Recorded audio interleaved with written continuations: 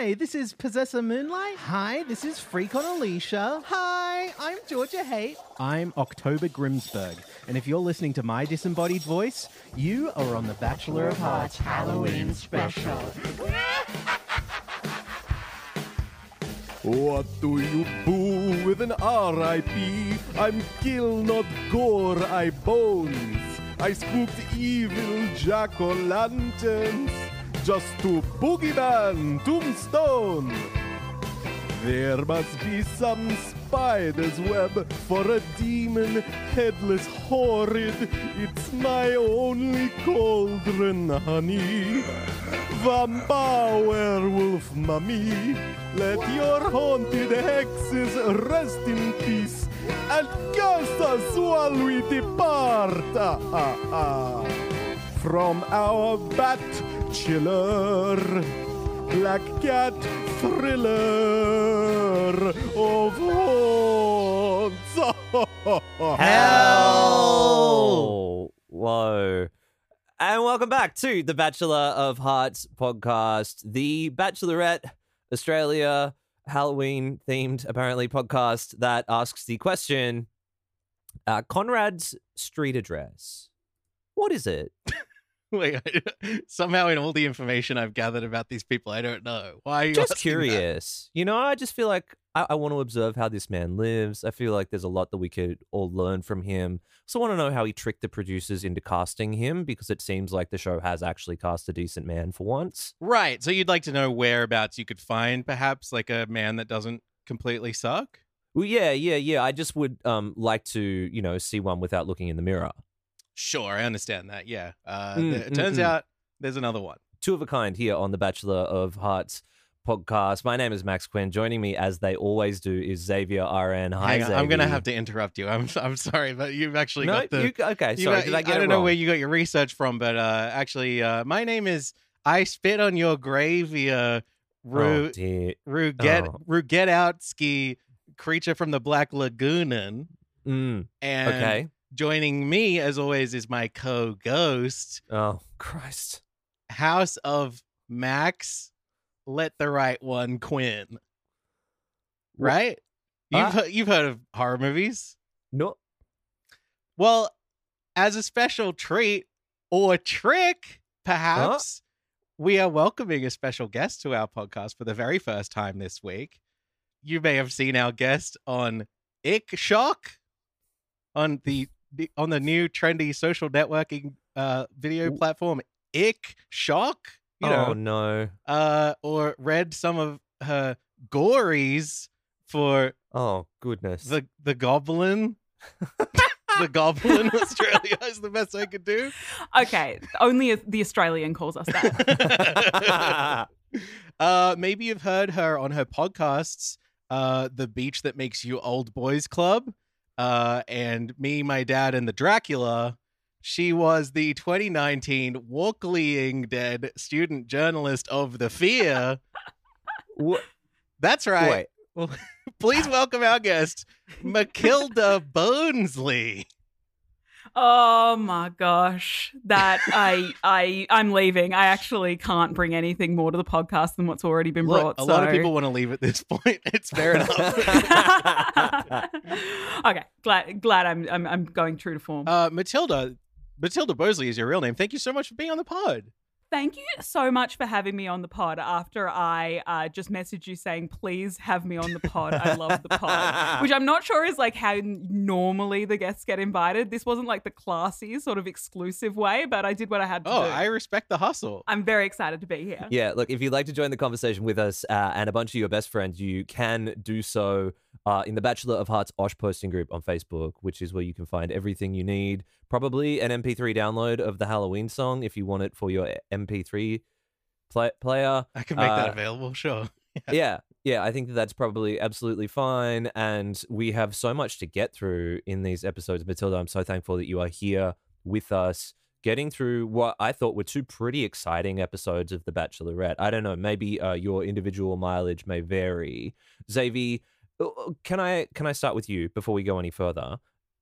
Were these good episodes? I kind of liked them. I feel like there were good spots in both of them. I had a kind of a tough time with parts of some of them.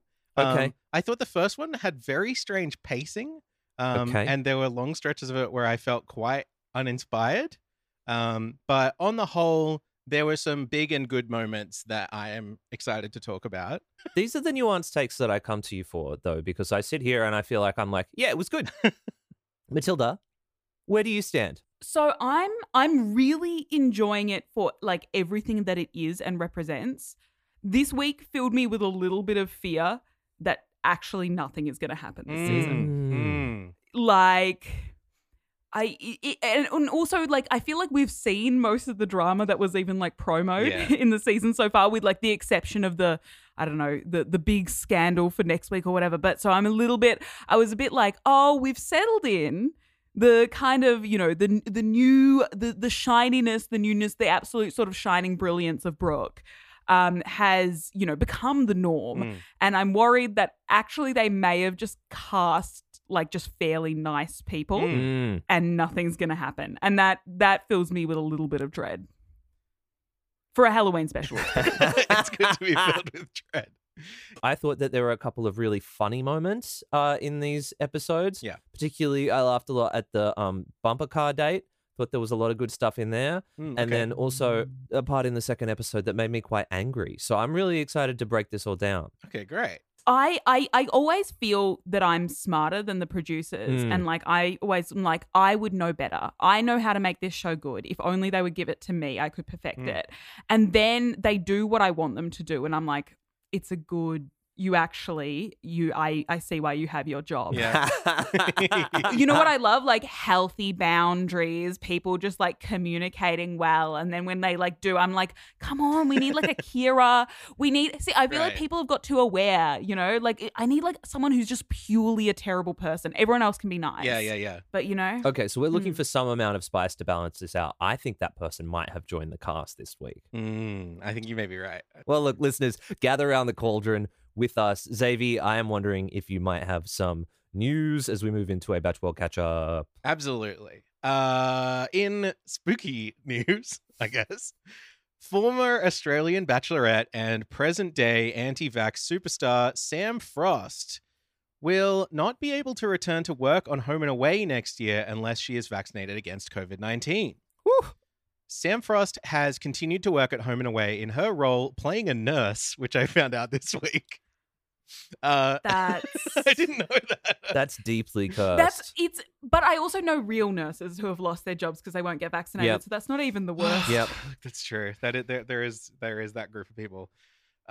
She has had that job since 2017. She has been taking 3 COVID tests a week as she is required to. But according to the Herald Sun, the director of production at Seven West Media, Andrew Backwell, emailed all staff last week informing them that the network, quote, will only engage fully vaccinated presenters, cast, and crew from January 10th, 2022 in order to provide the safest possible work environment. Sam Frost deactivated her Instagram account on October 9th after posting a breathlessly emotional video in which she spoke out about the judgment and, quote, segregation that she had received after choosing not to be vaccinated. However, this week, she returned to Instagram, and in an Instagram story, she shared thanks for the enormous amount of love and support over the past few weeks from friends, family, and presumably the wider vaccine-hesitant community. She also shared a grid post showing off a new hairstyle given to her by her on-set stylist, a luxury currently only afforded to vaccinated members of the public in New South Wales. This whole thing is messy, and I just feel like the timing of reactivating the Instagram page now that this announcement has gone out means like surely she will be using that big social media audience that she has to talk more about this. I hope not, but we will see, I guess. I say this just sort of enviously because I'm wearing pigtails, not out of a sort of like joyous childhood wonder. I'm wearing pigtails, by the way. I just remembered it's a non-visual medium. I'm doing it because my hair is terrible and I can't get a haircut appointment. So, you know, just like thanks for rubbing it in, whatever. Story number 2. This has been another interesting week for The Bachelorette's ratings. This Wednesday night's episode 3, which we will talk about soon, brought in a shockingly low 253,000 overnight viewers. A new low for the series and almost 30% lower than the previous Basement.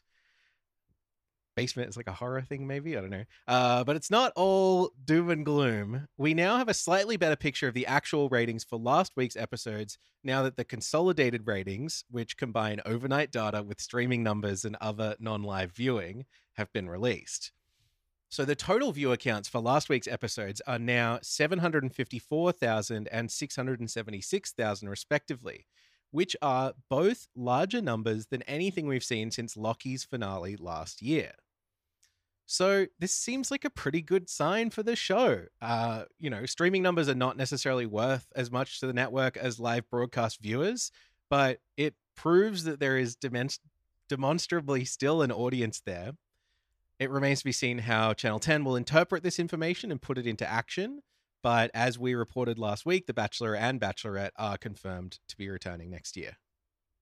I suppose there is a model for this, which is Love Island, which rates really well for younger demographics and then streams really highly on demand. And so the concern that I would see is, can Channel 10 afford, from an endorsement standpoint, to keep the show in a 7:30 Wednesday and Thursday time slot?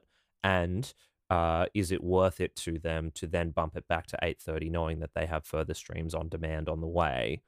But all in all, I think this goes to show that, it was a bit of a to-do, that the show bombed, the show did terribly. And I don't think that can be considered true now that we know how well the show was received. More than double its viewership came from on-demand viewing. Yeah, there are people who are saying like, oh, this justifies Channel 10 moving it to exclusively for 10 play. I can't see them doing that. I think it's too big for that. I don't think they would get nearly the amount of streaming audience if there was not also a broadcast element. And I think that the live broadcast is important in the sense that it gets people live tweeting and creating, all of that content at the time, which is a huge part of how people remember to come back to it during the week and that sort of thing. I was going to say, if they take away the live broadcast, the live tweeting The Bachelor is the only thing that brings me joy anymore as well. Bachelor is such a communal experience. Definitely. Like, I watch it on speakerphone with my parents in 3 different group chats with friends, live tweeting it, and then like watching everyone else's tweets, all that. Like, it's 100% my brain capacity, to the point where, like, when you said like, let's talk about week 2, I'm like, I don't know what happened in week 3. I only know what I made jokes about. I went and rewatched it. But like, it's such, I feel like, I know that this is, well, actually, no, it's not worth anything to the network. I'm like, doesn't the network understand the community that's up? It's like, no, the community makes them no money. Right. And the community's just making fun of them for making a terrible show that we all love. But I don't know. I've been treating the ratings like the COVID numbers now, where it's like, we have to learn to actually like just live in the new world, Like, I say this, I work in the news, I do not ignore the COVID numbers at all. I wish I could escape them. But I'm just like, it's, that's a number that I don't need to hear. That's a number that it's not my business. So right. Yep. I'm going to save the third story this week, which is about Rithu, until later in the episode. Just in case any of our dear listeners have not watched these episodes. I don't know, based on those numbers, if there could possibly be anyone who hasn't watched them.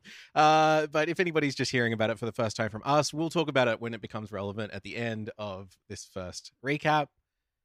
But honestly, now I feel like it is time for us to dive deep into The Bachelorette Australia, Season 7, Episode 3. Knife is like a horror thing. I don't know if you guys... Oh, so I wasn't sure if you could tell from the look of sheer tolerance on my face. Yeah. No, I got it. Yeah, I got it. Okay, But, yeah. I maybe expected one of you to erupt into uproarious laughter, but, that's fine. I understand. We'll get there. We open on Brooke driving down a country road in a red convertible before ITMing, I'm taking Holly on a date today. We recap Holly's slow dance on the red carpet, and Brooke ITMs that this is her first date with a girl in a while, but she's excited to learn more about Holly and what she is looking for.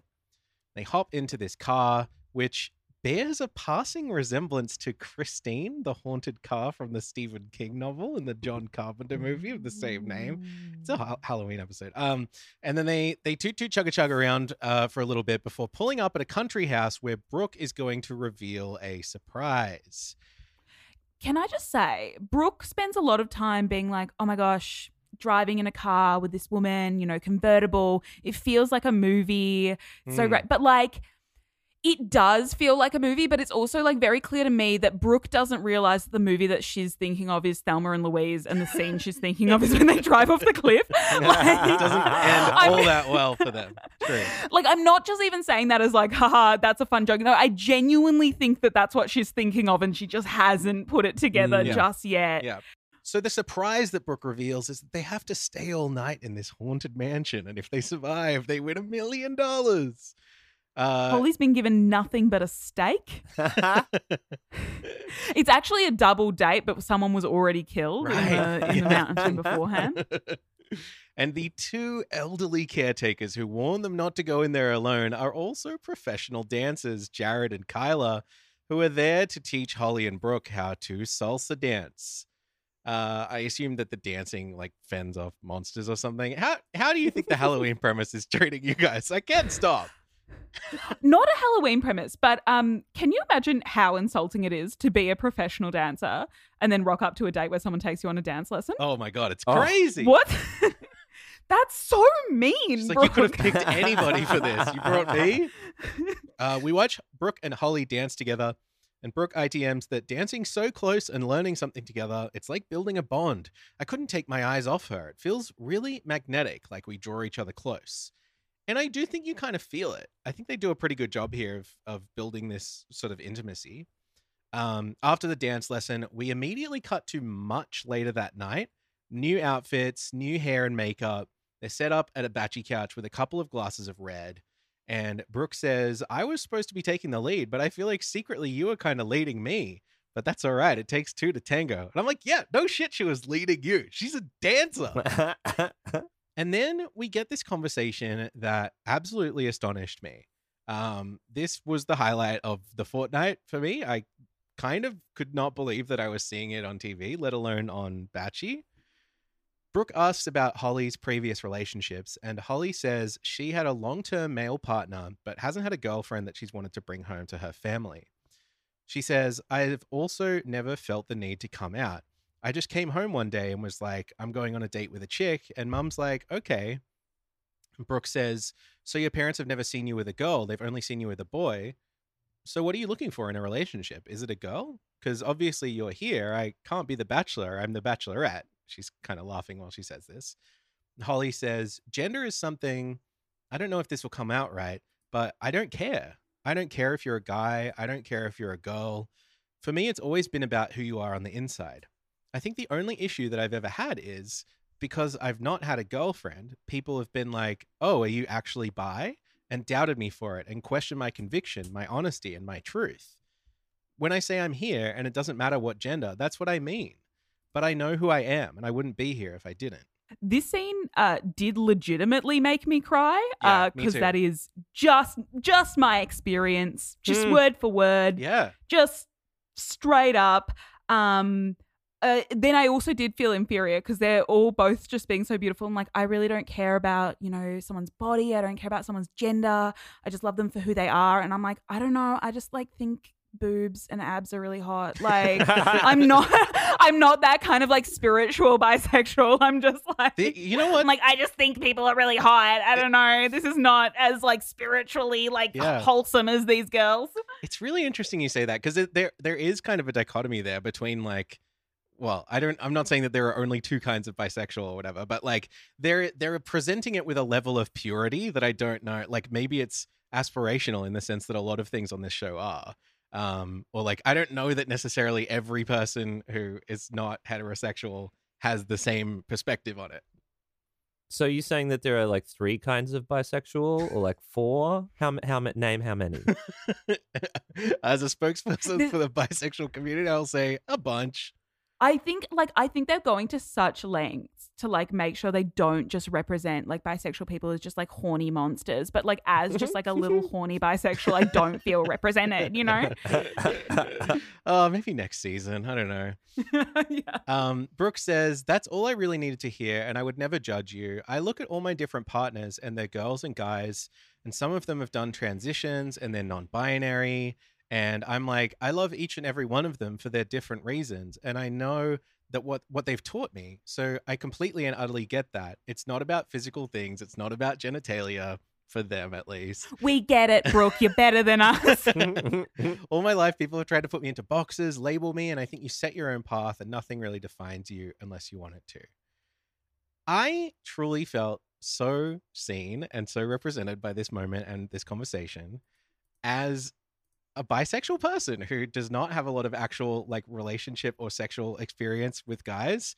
I absolutely relate to Holly's perspective here. I'm thrilled to hear that I'm not the only one.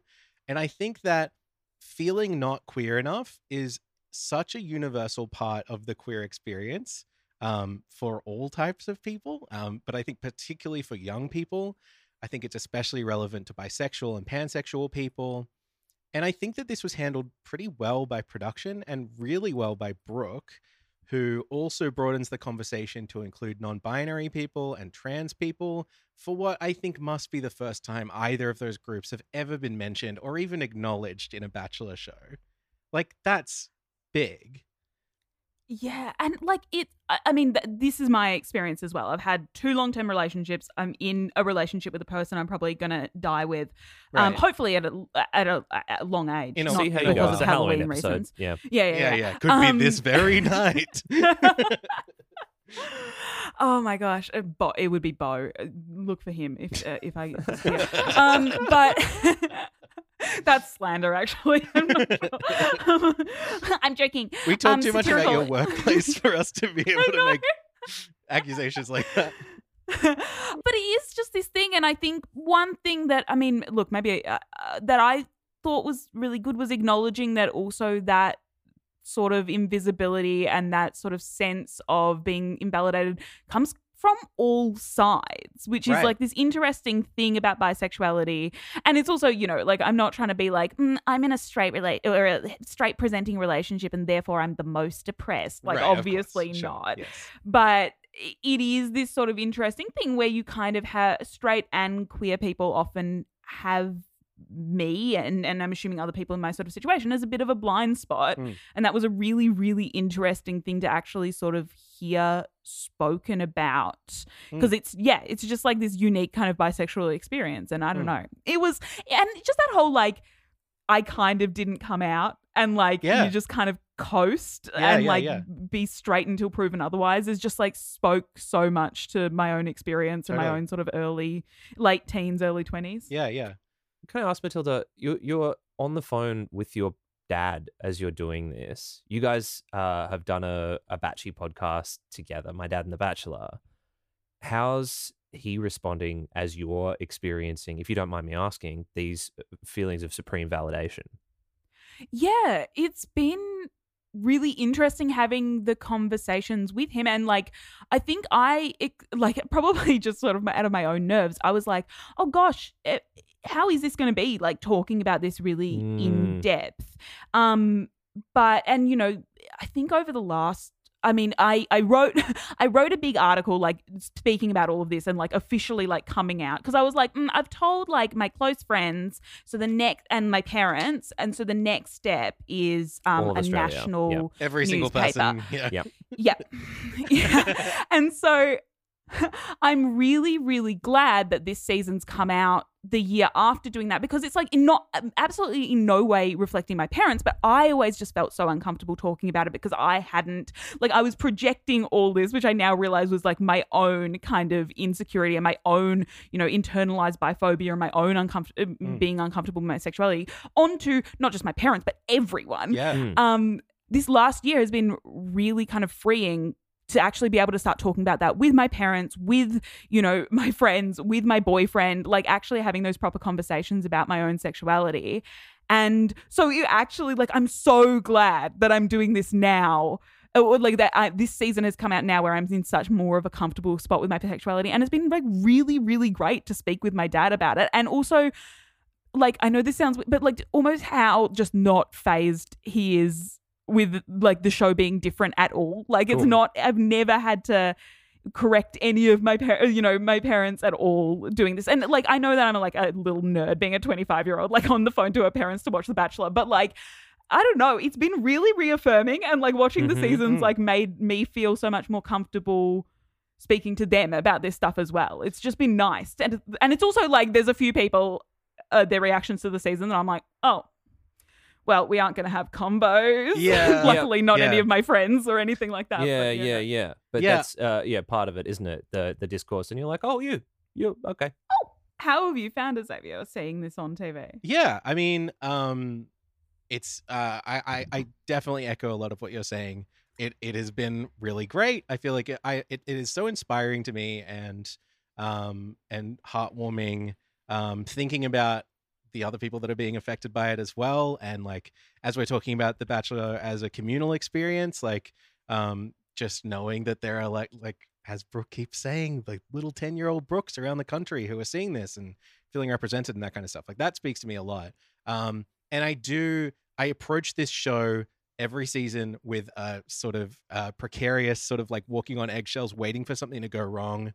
And that part of me is still there, but so far, like I have felt really included in this, and it has felt, really wonderful. Like it is like a weirdly like warming feeling, to relate to this on a deeper level than I'm used to. I've definitely spoken about being bisexual publicly more in the past 2 weeks. Oh, yeah. Than the rest of my life. Yeah, I've never talked about it on the podcast before. We've been doing it for like 5 years. It's just There you like, which on some level feels like my imposter syndrome is just like, oh, why are you only bringing this now? Like, that's very convenient or whatever. But like, Oh, just want Brooke to like you. yes. But yeah, I mean, I think it's pretty wonderful. The reason that it's interesting is because it hasn't happened yet, and that's a problem. Like, yes, it's baby steps, but like if you were doing a podcast about a baby every week for 5 years and then the baby finally started walking after that all that time, you would be pretty excited about those first few steps. You know what I mean? Okay, where am I? I just pressed a button and now just the word genitalia is on screen. That can't be right. That really can't be right. It's the opposite of what Brooke would have wanted. I think this seems right to me. Yeah. I can't believe how lost I got. Okay, Holly gets a rose and a kiss from Brooke, and ITMs that there's a real spark between them, and it's just beginning. Beautiful. We love it. Anyway, we cut to a group date, which is so boring. I'm bearing the lead here. This group date is apparently designed to explore compatibility. So the bungee cords and the huge inflatable stage, they help in a very obvious way that I won't bother explaining with the compatibility side of things. What's is this the Snippy Scissors one? No, we didn't get to that yet. Jesus. See, what this is what I mean. date? The previous I have no bit has memory. been deleted from your brain. They're like tied up to bungee cords. They're on a inflatable obstacle course. They have to run into the center of the obstacle course, grab a heart. This is all burned into my memory. I don't know why. They have to grab a heart and take it back out. Like this. Why does this happen? For what reason? Okay, I can. I think I can explain it Please. to you. We just had a really big thing that happened that has made a whole heap of people feel validated and seen. But you're also a commercial television network, and there are definitely people going, I'm a bit confused and scared and weirded out by this. Where's the traditional batchy running and jumping into stuff? Nonsense that I adore. Silly nonsense that I love so much. And so what I think that this is we had this really big, deep, scary, oops, Australia, we've exposed this to you for the first time. I'm sure this is touching a nerve in all kinds of communities that, for good and for bad reasons, for beautiful and for bigoted reasons. All of a sudden, jump in the water, grab a heart, go. You know what I mean? Yeah. Like it feels like a really strategic thing to do, even though I've completely forgotten it. Well, also, if we can shoehorn this in another direction, it's like a horror movie. You can't just have people getting stabbed constantly throughout the entire thing. There needs to be some like ebb and flow and build up, and the pacing of it is what's important. However, I just don't think the pacing is particularly good here. And so, the group is weeded down to 5 contenders: David, Kurt, Jess, Emily, and Steve, who participate in the second round, which is your standard. Like, here's the thing. The second round is also, like, that one was too short and boring. This one is so long. And it is a very standard, like, guess the same answer as the lead and you get to proceed, which I've just realized rhymes. So that's a t-shirt. This time you have to trim heartstrings, which are attached to a big heart cutout, in order to make it meaningfully different from every other time they've played this. And we learn a whole bunch of really important things, such as Brooke sleeps with a top sheet. She likes to cook food to comfort a partner. And on a Friday night, she likes to watch a crime thriller, which, like, we never. Why don't we use this opportunity as, like, to talk about things that might matter on any level? Because last time they did that, someone got bullied by an entire nation, as it turns out, for not wanting to have children. That's It true. didn't go That's actually a well really last good time. point. I wonder if they've Yeah. completely stripped the, like, the any troubling aspect out of this or whatever. Like, we accidentally did permanent emotional damage to Abby Chatfield. Mhm. Yeah. Let's just, do you have a top sheet? Yeah. Let's make it fluff. Let's Vibe. make it like, tomato sauce in the fridge or in the shelf or whatever. There's also several, in fact, like way too many questions about dealing with money. There's like 3 out of the 5 questions or something, which I learned after the fact. These were just inserted because ANZ Bank is a sponsor of the show. And so they used this segment in their social media marketing throughout the week. And they were like, are you like Brooke? Do you have a spreadsheet for your money? If not, come and join the bank, I thought it was weird next episode in the go-kart day after they untangled the fairy lights that they had to set up an ANZ, everyday saver account on their phone really quickly because it only takes like 5 minutes. You don't need to go to a permanent bank, That explains it. It makes a lot of sense, yeah. But this segment is also used to sell this narrative that we will probably talk about a bit more of, like, everybody hates David because he's already had some time with Brooke, so he can't have any more time with Brooke. This is one of the more tenuous narrative threads, I think, and it gets a little more so. There's also like a girls versus boys narrative for no reason. They don't really cash in on that yet, although it sort of seems to be a theme running throughout these, which I'm not wild about. I feel like this feels like the right time to talk a bit more about the pacing of this episode, though. I ran a little statistical analysis or whatever. You get your stopwatch out? I did. I looked at it, and the group date takes up over 15 minutes of screen time, most of which is this very tedious second round where we're not really learning anything. The really nice single date with Holly that we talked about at the start of the episode, that was like a healing moment for people all around the country, lasts about 10 minutes. I also found it a bit surprising that the prize for this date is not extra time with Brooke as it normally would be, but it's just an automatic rose. Mm. I've never really seen this before. I watch a lot of this show. It feels like this maybe was a decision just informed by a desire to reduce the episode runtime, rather than like put in an extra bit of chat. I assumed that they had a date and we just got it cut out. But like, was it just that you got a rose? I was looking for signs of that because that's kind of my inclination as well, is like they've sort of trimmed around it or whatever. But like I think you see Osher like say while he's there that they're competing for a rose or whatever. And you see Emily rush over and grab the rose. I guess maybe they could have staged it or something. I just feel like this is not a more efficient way to help Brooke find love. Like, if that is the stated goal of this show, you would want to provide an opportunity for her to talk to that person and realize that they were going to send them home the next episode, which is what ends up happening with Emily. Is it possible that Brooke has already realized that she's not picking up what Emily is putting down, and she was like, I wonder if Brooke has a decline option in her contract? Yeah, I wonder. So Emily gets the rose, and Brooke in ITM says, with compatibility on track, who knows where this could go?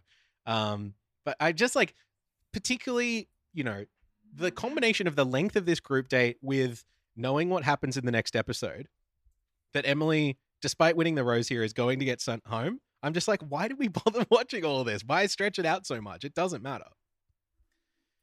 Anyway, we cut to the cocktail party. We watch as the group date people talk through all the stuff that happened on the group date to the non-group date people. It just felt like padding. I'm sorry to be complaining so much on this episode. I do like the show. No, this episode was a bit of a flop. Hmm. I think I mean. Brooke appears with a long braided ponytail with extensions. Holly says it's giving Ariana Grande. Holly, by the way, gets pulled away first by Brooke, who says, I miss you, as they hug. Brooke says, did you enjoy our day? Have you thought about me? And Holly laughs and says, yes. I like that. But also, where's Emily's outrage about Holly having some I know. extra time? Yeah. That's a good point. Yeah. Hmm. Oh, got a rose now. Not don't care as much. Don't have to worry about it. Yeah, yeah. Not It's a bit coming out. interesting when Not the coming out shoe's on Holly the other with the foot. scissors. Yeah. Interesting. Mm. So we revisit this storyline with David. Ritu asks him, knowing that Emily's safe tonight, would it bother you if she went and had a conversation with Brooke? And David replies, not at all. Emily ITMs that talking to Brooke wasn't in her itinerary of things to do at the cocktail party anyway. And then we get heavy dramatic strings playing in the background as David calmly explains, I understand what you're saying, but I'm not thinking about this week. I'm genuinely thinking, how much can I get in a small amount of time? I'm not thinking, wow, I'm safe this week. I'm good. I'll talk to her next week. I'm not just going to ease off the pedal and sit in the mansion. And Ritu in ITM says she's kind of impressed by his ability to just go after what he wants. Fuck yeah. Which I agree. And this feels like one of the more interesting things about this episode to me. In my opinion, David is playing exactly by the rules of the game. Like, Yes. you should, as a player of the sport of The Bachelor, be utilizing every single possible second. Like, that should be your firm, focus. But it was really surprising for him to see him getting a bad edit for doing exactly that. I didn't read it as a bad edit. Maybe Me I just neither. wasn't paying enough attention. Oh, okay. Well, no, I 'Cause could be wrong. I thought Emily I thought that was sort of saying like, haha, he trumped Emily. Because like Right. Emily's clearly just got in her own head. Like, that's not a woman who survives without a phone. I think she's been thinking too much about this.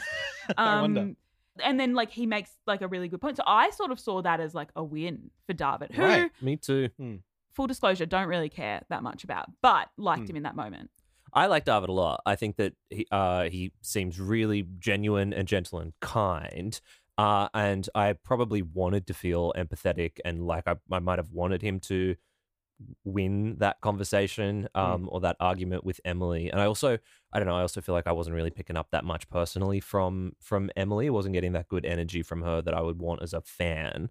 So in watching that, I think I had a side, but I read it in the same way as you, Matilda, in thinking here's point and here is counterpoint. And it turns out that David has returned serve and it was way better. And now how does tennis work? Emily is out? Question mark? I don't know, but they're both on something love. Yeah. Bang. Thank you so much. Well, Brooke knows what it's like to receive the first impression rose and have a target on your back. So Brooke takes David away to the same indoor location that they chatted in last week. I'm interested in this. I'm plotting the mansion out on a big map on a whiteboard in my room. It's not true.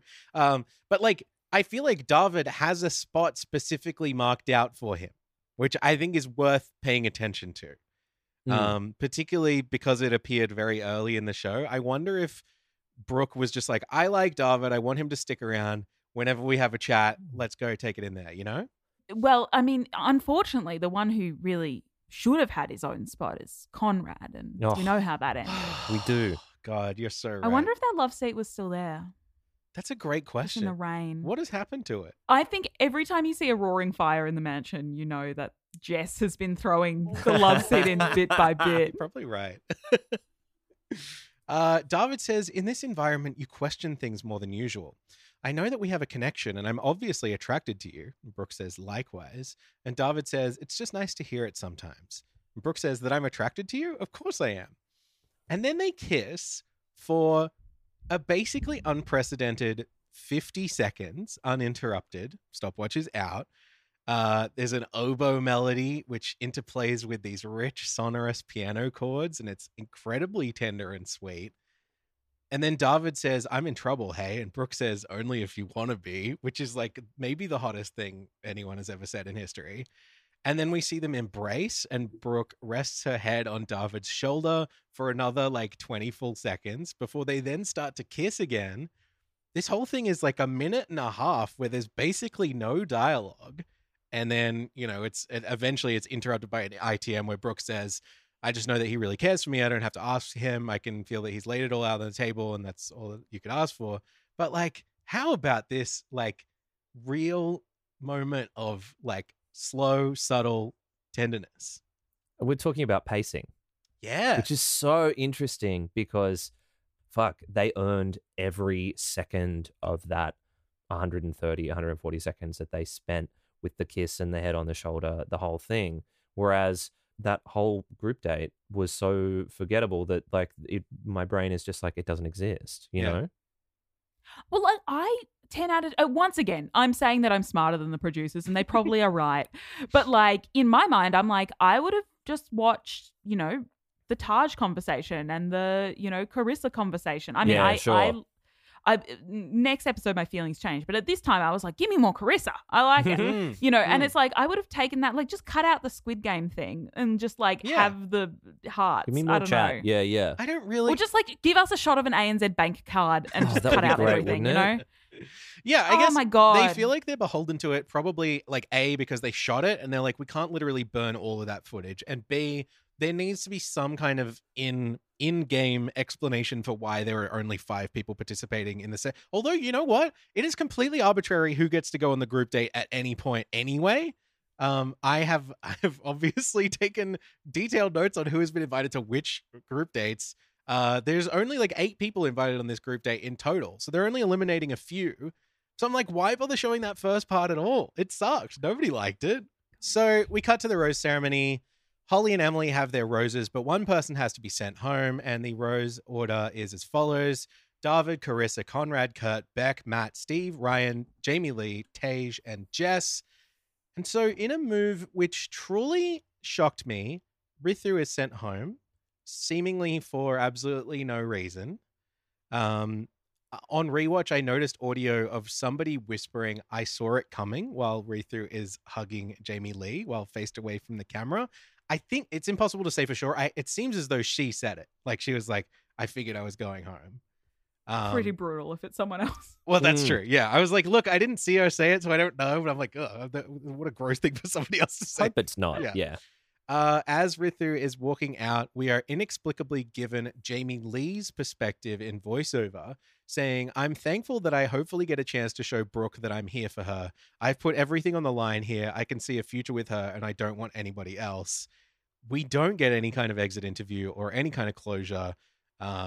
It's a very perplexing editing choice, if you ask me. It sheds light on what apparently was some kind of shitty treatment that Ritu faced on the show this season. So this is like where I'm segueing into our other news piece.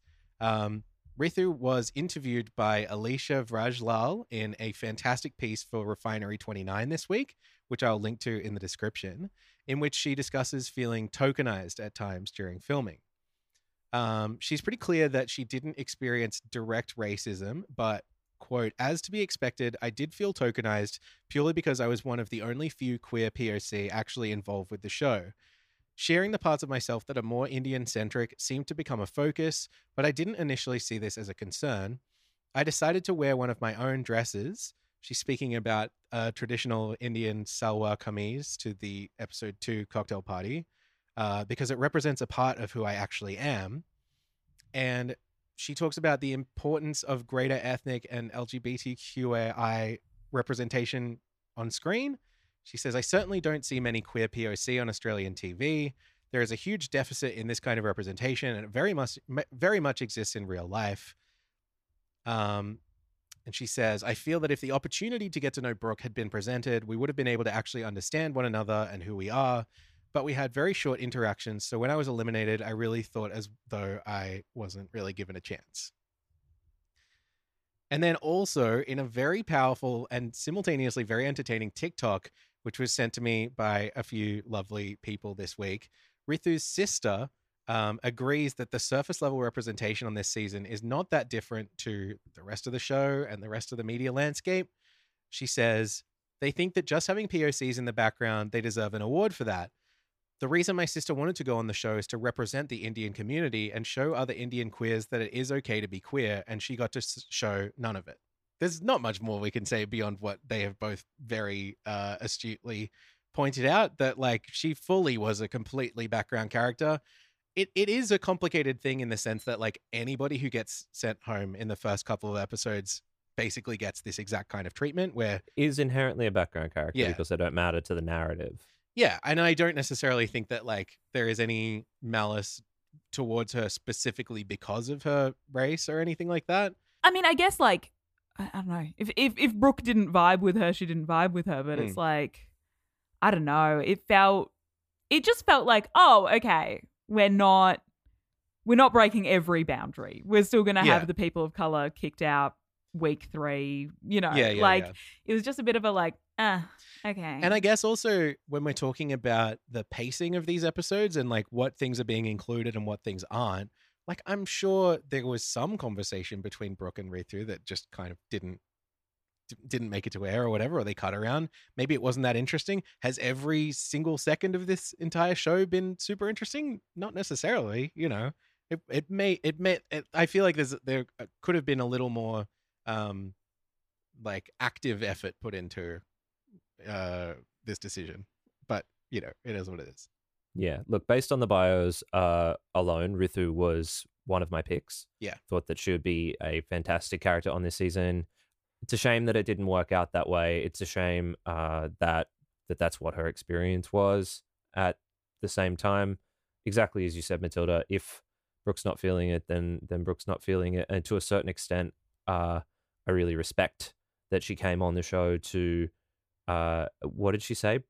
Show other Indian women that it's okay to be a queer Indian woman. I'm paraphrasing. Yeah, that's Is what her that- yeah. sister said about her. But yeah, that's the, Yeah, right. That's the Yeah, thrust of it, yeah. Whereas I feel like there might be other people who are there to get with Brooke, you know? Yeah. And I think that's, you know, I think that there are myriad reasons why someone can be sent home. It's just a shame that we didn't get to see more of the cool person who Ritu seems to be. She concludes this interview by saying, "My plans now post-show are very much career-driven and to ensure that I can use my socials to be a voice for South Asian LGBTQIA+ identities in Australia. So we will, without question, be keeping our eyes on Ritu's socials, especially her Instagram page, which now that we're talking about it, I built this segue into my own conversation. They've seen a little bump this week of 191 followers, bringing her overall gain while on the show to 653. All right, let's talk about The Bachelorette Australia Season 7 episode Saw. I just thought of that. It's not It's very good. terrible. It's very good. Thank you, Matilda. I appreciate that. Since date cards have been made illegal, we launch right into a single date with hot tradie Conrad. We see Brooke posing atop a Harley Davidson motorcycle. Motorcycle. I'm into it. I just was trying to work out what the Halloween pun was. But- no, didn't think that No. far ahead. No. Yeah. No, I'm just into the idea that we can infantilize this big vroom vroom bike. Yeah, you know? yeah. We had It's a the toot toot motorcycle. chugga chugga before, and now we Yeah, have yeah, the it's cute. motorcycle. I'm guessing they might have borrowed this motorcycle from Jimmy Nicholson, or maybe from Richie Strawn, or maybe from the Honey Badger. Wasn't this the date where he covered Brooke's mic and was like, "I'm not going to pick you"? Fully. Yes. Right? Correct. Yeah. Yeah. Not ideal.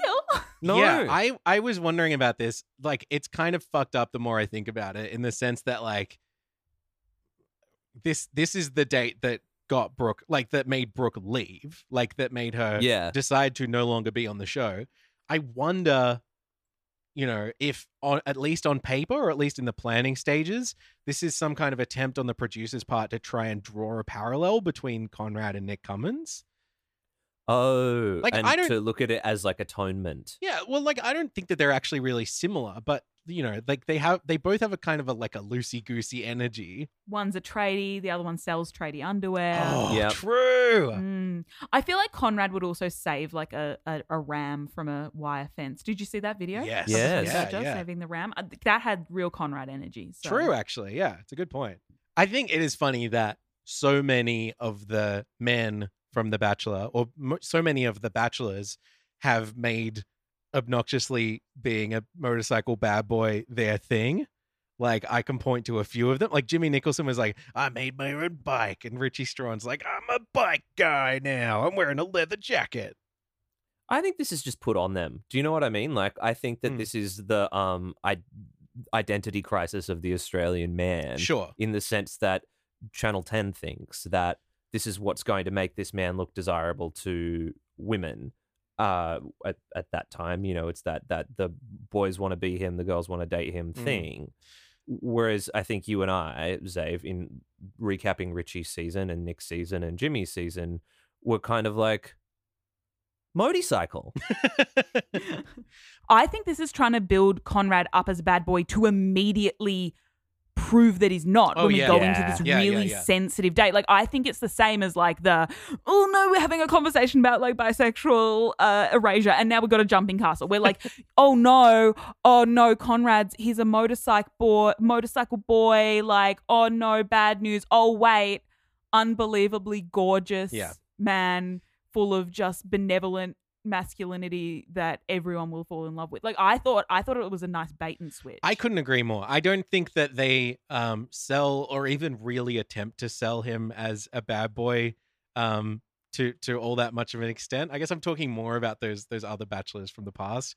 But you're right. Like, what the idea of this is they're hopping on this motorbike so that they can then hop off this motorbike and do a bunch of other really nice stuff. Conrad ITMs, I'm so excited to get this single date. I mean, look at me. I'm 6'2", 100 kilos, and I'm giddy like a little schoolgirl. I am not too proud to admit that I went on comparesizes.com to help visualize what it would look like with me and Conrad standing next to each other. And it's good. It's a great website. We flash back to Brooke's motorbike date with Brick Cummins. That's an interesting thought. Vibe, true. I bet a lot of people wish they could have bricked Cummins at that point in history. But yeah, Brooke tells us she's going to make sure that this date is better than that one. Even though the other thing that they do on this date is to go to a place where they're going to be painting on each other, which is also the other thing that happened on that Nick Cummins Brooke date. Parallels.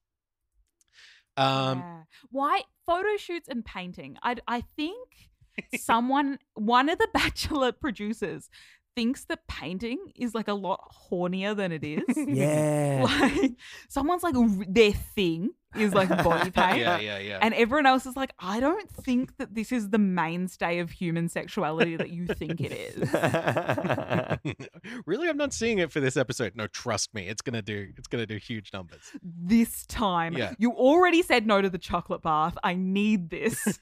Can I just say, my little heart melted. Like, I was taken aback by how in love with Conrad I was in this moment and how genuinely beautiful this was. Yeah. And I was like, I literally, again, almost in tears, and it was embarrassing because my boyfriend was sitting next to me for this, was on the phone to my mum being like, I think I love Conrad so much because he reminds me so much of Anthony, who's my boyfriend sitting next to me. I'm like, he reminds me so much of him, and it's just like really gentle and kind, and like Anthony's sitting there like, what's happening? What is going on? I don't understand. Like, I'm flattered, but I'm not sure I get it. Not connecting the same dots that you. Yeah, maybe.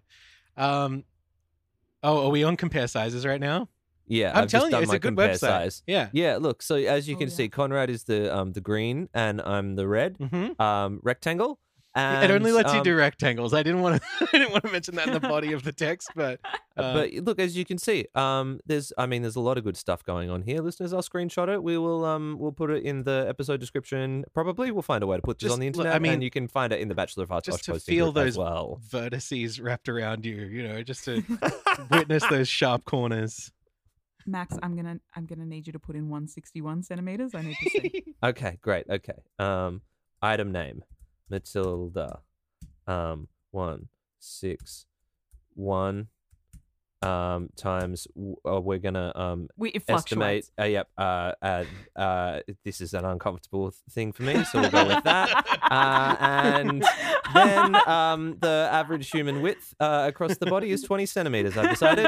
So look, this is what it's it would all look three like of you. if we Conrad? were all if we were a Conrad sandwich. Wow. Oh my gosh. Wow. That's beautiful. Okay, do you That's want me to making save feel this for you? Emotional. Yes, Great. please. There I you need go. that.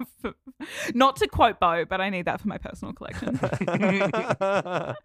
It's time for a bit of a pamper day, which will provide them with not only a much needed moment to get clean and comfortable, but also a key strategic opportunity to form an alliance and establish a game plan ahead of the next No. tribal council. No. No? I loved this. I just adored that this happened. Oh, yeah. They start with a massage, so Conrad derobes, displaying a very good torso. This thought was going back and forth in my head all week, and I mean, look, I was thinking about this all week for my own reasons, but do we reckon, I wonder if either of you guys have an opinion on this, that like Conrad has quite obviously waxed his chest before coming on the show, right? Mm. Does that increase or decrease the like queer energy that I think is somewhat radiating from him? I say no, you know what? It's so hard to tell, right? Because like I feel like guys do that to come on The Bachelor and do very heterosexual stuff. Like that is a behavior that we've observed in the past. But I mean, maybe I'm also just like, where are we sitting at with body hair in the year of our Lord 2021? Can I tell you, I'm having a body hair revolution at the moment. Talk to me. Okay. Sorry, that was too enthusiastic. Talk to me in Was like a that- normal way. In like a normal voice. Yeah, I can yeah, do that. yeah. So, I went to the physio a few weeks ago, and what's been going on is that because I play basketball every day, she's like, "You've done some damage to your knees, and I'm going to have to shave them." And what happened to me Oh. was that she's got to strap them, you see.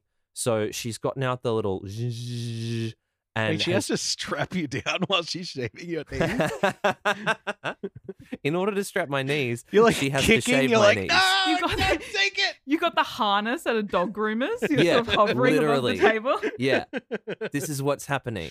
She's spraying me with a hose. The whole thing. I looked insane. Can you imagine a man? Like I'm quite a astute man.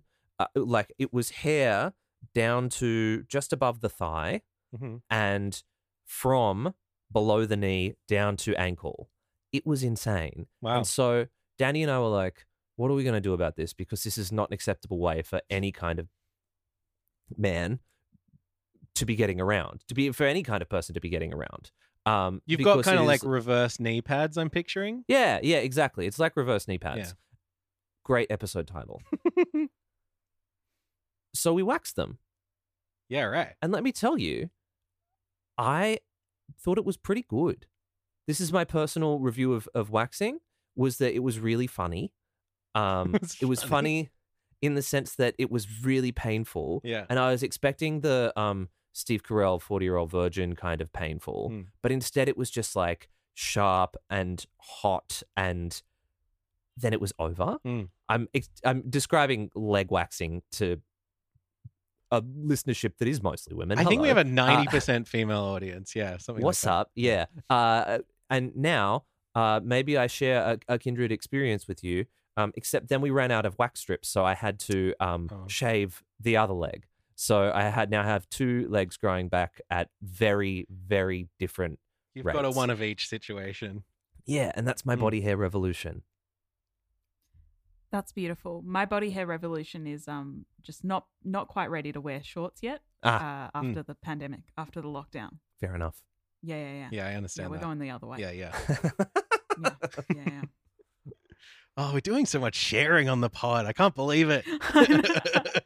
Why do I feel more uncomfortable sharing about my leg hair than I did about like talking about like deep sort of my insecurity with my own sexuality? Oh my God. And I love Fucked up world that we it live was in. like the two of you being like, my deep insecurities about my sexuality. And I was like, my legs.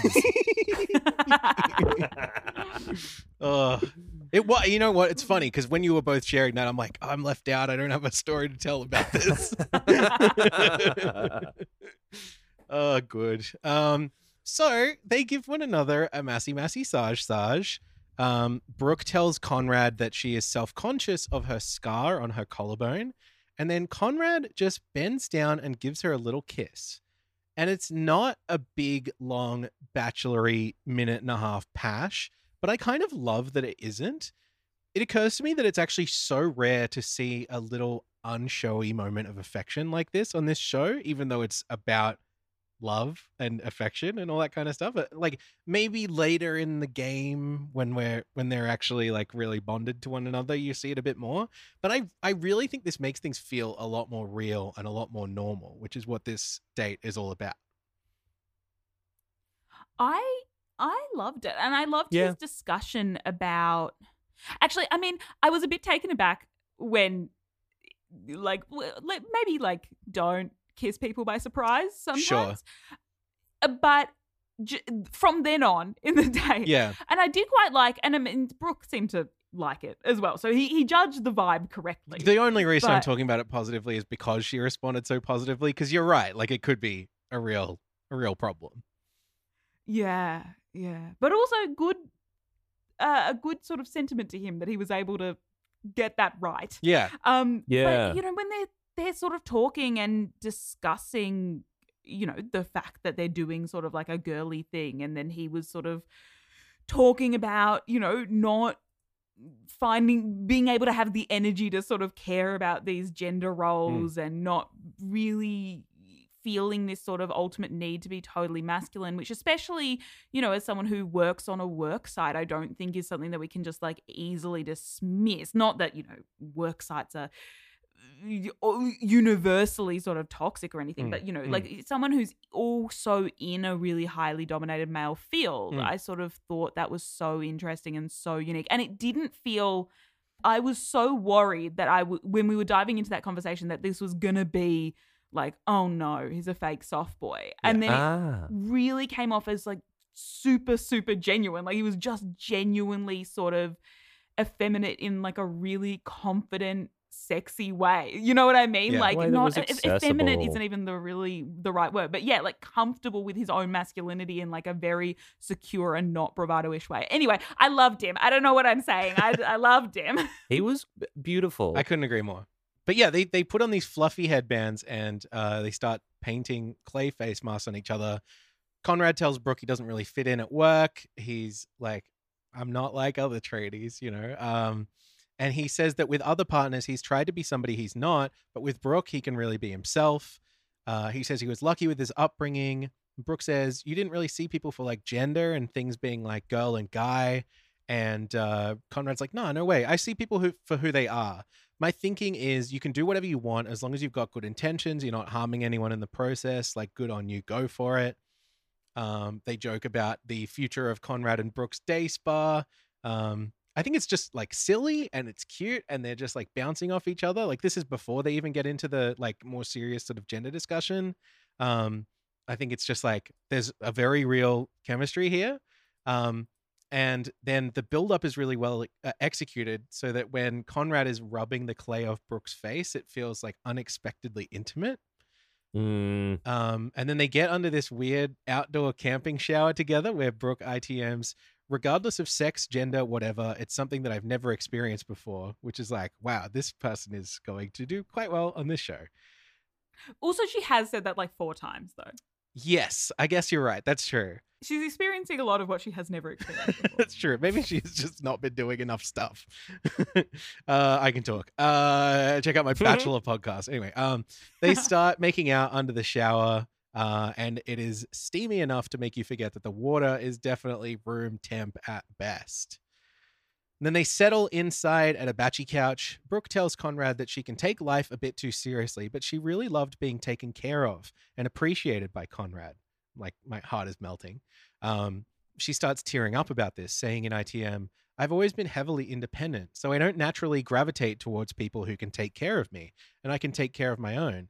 But Conrad wants to take care of me. I have no hesitations that Conrad could love me unconditionally, and that's what I want. Conrad says, I can be a sensitive guy, but I have tried to be something I'm not. That's something I've struggled with. I try to be more of a manly man. For me, during all of this, I want to be I want to be completely 100% myself. Brooke says, you made me feel really vulnerable, to which Conrad says, you're safe around me, which is like a huge, huge line. Brooke says, I do feel safe around you. I think that's the scary thing. Conrad says, I'm going to cry in a second. And yeah, I mean, I feel like I have trained myself not to believe that this can happen, you know? Like, I feel like existing in the world that we live in, like you get worn down and you like people were tweeting at Osher Ginsburg being like, please tell me that we are not being set up for a fall here, you know, like particularly I guess within the world of reality TV where things can turn on a dime and it would be dramatically interesting for him to turn out to be shit. So people are just like, you know, please tell me that Conrad exists, and apparently he's the real deal. Can I also say, like, I know we've been talking a lot, you know, within this series of like, oh, that's queer culture. Oh, that's queer culture. And we're obviously almost always talking about like the women and the women. And part of bisexuality is the element of queer culture that exists in sort of male-female relationships. And this is so queer culture. Like this is bisexual culture. Like soft golden retriever boys finally being able to express their sensitivity and their comfort and not feeling like they need to be this sort of ultra masculine thing because they're with a queer woman who isn't like the kind of traditional roles of masculinity aren't the be all and end all for them for attraction. And like, I think that's such a pairing that we see, which is like genuine, sensitive, kind men and bisexual women who, you know, are usually like mean to them and they love it, you know, like mean to them in a really fun way. You know, like that is such like an iconic part of like bisexual culture that we don't really talk about because often it it presents as straight. It's a heterosexual presenting relationship. But again, like this made me feel like very seen in this episode as well. Just want to quickly shout out to my beautiful bisexual girlfriend who is probably listening to this and going like, that's us, that's me. So Conrad and Brooke both say they're a little bit scared because it really feels like there might be something real here. Conrad says, I'm pretty excited to see what's ahead. Is that cringe? Is that clingy? And Brooke says, it's not cringy. She ITMs, I honestly truly believe that Conrad can be someone that I rely on. He doesn't want to get social media followers. He's not here to be the big alpha. He's not here to stand out. He's here for me. A quick word on social media followers. I know it feels like we're diverting a little bit here, but you know, everybody on this show wants to get social media followers. I think that we have to accept that it is part of the deal. It doesn't have to be a big part of the deal, but like if you didn't want to get social media followers, you would simply delete your account, and nobody does that. And particularly when we're talking about somebody like Conrad, like if Conrad is the type of guy that we're being presented with here, which it seems like he is, maybe he should get social media followers. And like maybe he could be a really good role model. I mean, not to mention like a good brand ambassador or whatever. But like, I don't hate that. You know what I mean? Like, I kind of feel like I don't know. I mean, it feels like a shortcut to social media followers or whatever. But like, I would so much rather follow someone on social media who seems to be a demonstrably good person than like someone who was just interesting or did a cringy rap on night one or whatever. You know? Yeah, definitely. You know what it is? Sorry, this has just occurred to me. I definitely think he deserves to get followers. I think he might be what we all hoped Kieran was. And that's the vindication in it, is that he is the genuine Kieran. Yeah. And it's like, if I have a choice between the two of them getting a following, I know definitely who I think will benefit humanity more. By putting in the limelight. Yeah. I mean, it will be interesting to see how that bears out. I'm also curious, on some level, I feel like Brooke is kind of granting him that opportunity by saying in the show that he is not here for Instagram followers. Earlier this year on The Bachelor, Jay Lau's Instagram was mentioned within an episode, and we charted a noticeable uptick in followers, even though in that context, Jay was fighting against an established narrative that she was there to get followers. But I'm going to be really interested to see, will Conrad reap the rewards of an IG drop that is for the right reasons? And you will have to stick around for our social media gains segment at the end of this episode to find out. Anyway, Brooke gives him a rose, and I wrote here, Brooke gives him a rose and offers him a rose. I think there was only one. Anyway. He deserves 2. Yeah, give him 2. Why not? Brooke gives him a kiss and offers him a rose, I assume. Maybe the other way around. Conrad ITMs, it feels like I've just found my forever partner. I mean, she's definitely a girl I could fall in love with. And Brooke tells him, you're not going anywhere. It kind of feels a little bit sinister when I say it. You're not going anywhere. Suddenly the Halloween music starts playing. Right. The next morning, it's time for a product demonstration of these Hyundai hybrid four-wheel drives, and everyone's like, "Wow, cool car! There's so much room. Vroom, vroom. Is it even turned on? Yeah, it's a hybrid." I thought this is funny. It's time for a group date with 7 quite specifically selected people, but they don't read a date card. They don't rattle off their names. It's Carissa, Jamie Lee, Kurt, Ryan, Tage, Emily, and Matt, who arrive at the entertainment quarter at Moore Park. And for some reason, they skip the Pixar-themed pop-up mini golf course, which is really good. They also skip the set where they filmed The Masked Singer, Australia. I was looking up other things that were open in late July of this year, and there basically weren't any because of the coronavirus. But instead, they pull up at the hyperkarting track. You know, the track where hyperkarting takes place. Emily laughs when she learns that they will be driving hypercarts because she doesn't even have a license to drive a regular cart. I think She knows these are for teenagers, right? Yeah. But I think this is crazy that there is a room full of queer people and only one of them admits to not being able to drive. I feel like not being able to drive is a huge part of my own queer identity. I'm sure I know many people who feel the same way. I was staggered by this. Maybe it was a condition of entry on some level. I don't know. Well, you know that when you apply for the show, like you're supposed to like assert whether you can drive or not, right? I think like you have to provide. It's one of the license, 16,000 questions or whatever that they ask you. Yeah, especially if there's a car brand who's sponsoring the show, like they can't just have. Exactly, they can't put someone behind the wheel of a Hyundai. I bought one of those cars, by the way. You bought that car? Well, it was the year's previous model, but I was on the TV and I was like, "Oh, that's the one." Wait, really? Yeah, This show has got into your brain. That's crazy. Yeah. I like to assume that they didn't check whether Conrad could drive a motorbike before they locked up with it. He's like, yeah, it's like a regular bike. I know. Yeah. One wheel in front of the other. I put on my bike one wheel at a time. Oh, what? You think Brooke's going to get more traumatized from my terrible bike riding than she was the last time? I don't think so. Good luck. So Osher makes some kind of complicated nonsense explanation for why they're in teams of 2, with one of them doing the toot-toot chugga-chugging and one of them doing domestic tasks like folding laundry or untangling Christmas lights. And Brooke will give extra time to just one person. So, you know, you're not actually in teams of 2. I feel like this explanation took longer than many things. Like, I feel like we spent more time on this explanation than Ritu got on screen at any point in this show. Sure. I just like to imagine the intern that they're like, could you tangle up these fairy lights, please? Oh, yeah. Nobody picks non-driver Emily, so she ends up with Brooke. It's pretty, actually kind of a great result for her.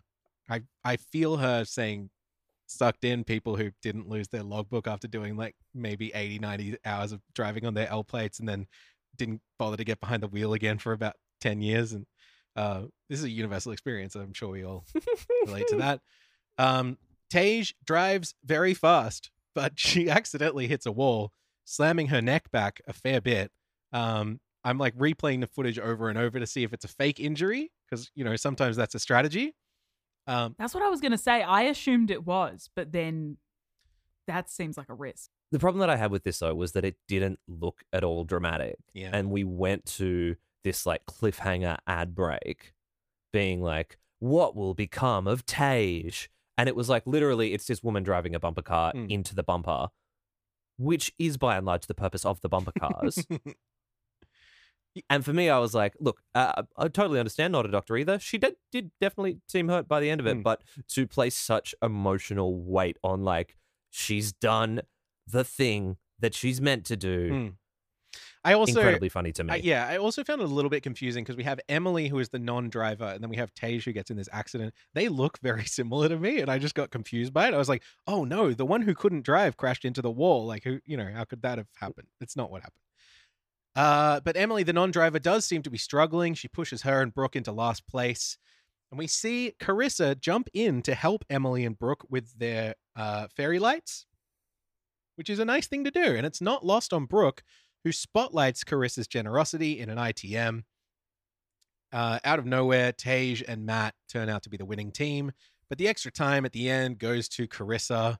They don't even get like a little trophy or something. I feel like, what's the point? Anyway, they settle in at a batchy couch, and Carissa tells Brooke, this is actually one of my favorite things. I love like red wine and nibbles and things.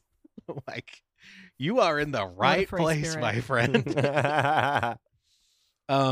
Brooke says Carissa made a huge impression on her when they first met because she showed a lot of vulnerability, but now she's retreated a little.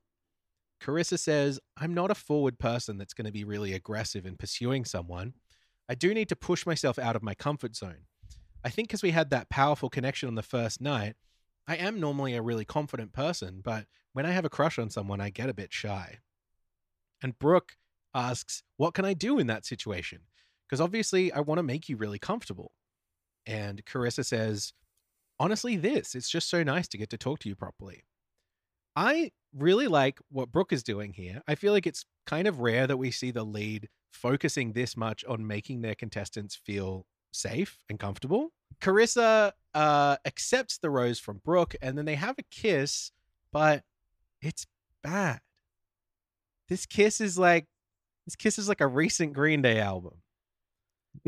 This kiss is like when you accidentally tear off one ply of a tissue. This kiss has about as much chemistry as I did in year 12. Yeah. I stopped taking chemistry in year 11. Okay. A little required knowledge for that. Okay. Yep. I tried to think of more jokes here, and that was apparently where I stopped. Anyone else? No. Perhaps sensing this, Carissa says, moving forward, I really don't want you to think I'm not interested in you. Is there anything I can do to let you know that I'm still interested? And Brooke says, time is really precious in this experience. You kind of have to show me like, hey, I still like you. I'm still here. But there is an air of uncertainty between Brooke and Carissa for the first time here. I do have to say, I like that this thread is being properly set up. Like, all too often on this show, including in the previous episode, it feels like people get arbitrarily booted with no real explanation. But, like, you know, Carissa is not instantly booted off here, but I like the fact that their relationship has more than one act to it, and that, you know, there is a complication here that will eventually be paid off by the fact that she doesn't win. I don't think she wins. But, like, you know, when that happens, it will be the resolution of a narrative thread, you know? Let's talk about this cocktail party. Tage is off tonight, still recovering from her accident on the racetrack. That's 2 weeks in a row where someone has been unable to participate due to some kind of illness or injury. Is it too soon to say that this season has awakened an ancient curse? This is what happens when you put bisexuals on TV. People get hurt. You've angered the ghosts and ghouls. Brooke arrives, and we immediately hear narration from Carissa saying Brooke has asked her to make a bit more of an effort. So despite the fact that she has a rose, she wants to try and get some more time with her. That's right. She wants to attempt a steal with rose in hand, or swirl. It's going to catch on. I invented this term last week. It's absolutely going to catch on. I know it. And then suddenly, 12 crystal clear tings ring out across the courtyard as Osher Ginsburg emerges with green glass in hand. We are big ting heads here at BOH, but unfortunately, it's not all good news. Osher is here to reveal the shocking and unexpected twist that was only teased in every trailer and promo leading up in the week to these episodes, and also at several points throughout the episode itself. Intruders. As Osher takes Brooke away, one of my favorite things on this show happens. Sweet, precious himbo Kurt mutters the following to the group sitting by him. Maybe we're going straight into a rose ceremony without any cocktail party, and then having another cocktail party and then another rose ceremony. Oh, I love Kurt so much. I rewound this like 5 times because it's one of the funniest things I've ever heard in my life. This is the first time that we're really properly hearing Kurt speak this season, Yeah. and he could not have picked a better time. Oh, this was At least he wasn't like, maybe there's another pandemic. And that's why Osher's come in. oh god, it's too real. Osher announces the Delta variant. Yeah. Mm. Kurt, then ITMs. There's all sorts of things twirling around in my head. I'm just like, how have they like bottled this? They haven't shown any Kurt to us yet, and in 2 sentences, he's my favorite person on the show. He's so good. Like, and he's incredible. There's incredible Tim Hanley energy coming off him. Like Angie season Tim Hanley. Yeah, I just want Kurt to have his own spin-off. I want whatever. I'm signing up to his newsletter, whatever he'll give me. Osher tells Brooke, I know how seriously you take this, and I want to give you the best chance of finding someone you could spend the rest of your life with. So I have invited 4 new people to come and meet you tonight. What is the significance behind pretending that Osher had the idea to do this? No. I don't get it. It's like Chris Harrison personally writing the Fantasy Suite cards. Yes. It's like, you just actually don't need to be responsible for this. I don't know why you are putting your name down for it.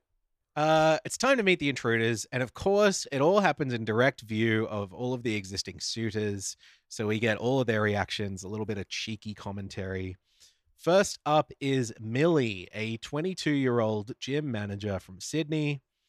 She ITMs that she wasn't going to apply for The Bachelorette, but Brooke's exactly her type, so she had no choice. Millie tells Brooke, I'm pretty set in my life, so I'm really just looking for that person that's going to be next to me. It's crazy. She's 22. You're not set. 22. I'm sorry. This is a very standard old person who's watching Batchy type of thing to say, but I'm just like, come on, your life is going to be different to what you think. She says, I do have one question for you. What's something that you're looking for this time that you didn't get before? And Brooke answers, someone who is consistent, that actually wants to fall in love. A little bit of shade there, maybe? In her bio, she describes herself as cheeky, driven, and self-assured. Matilda, in our preview episode, we were talking about how you usually only get 2 positive and then 1 questionable adjectives. This time, Millie has gone the full triad.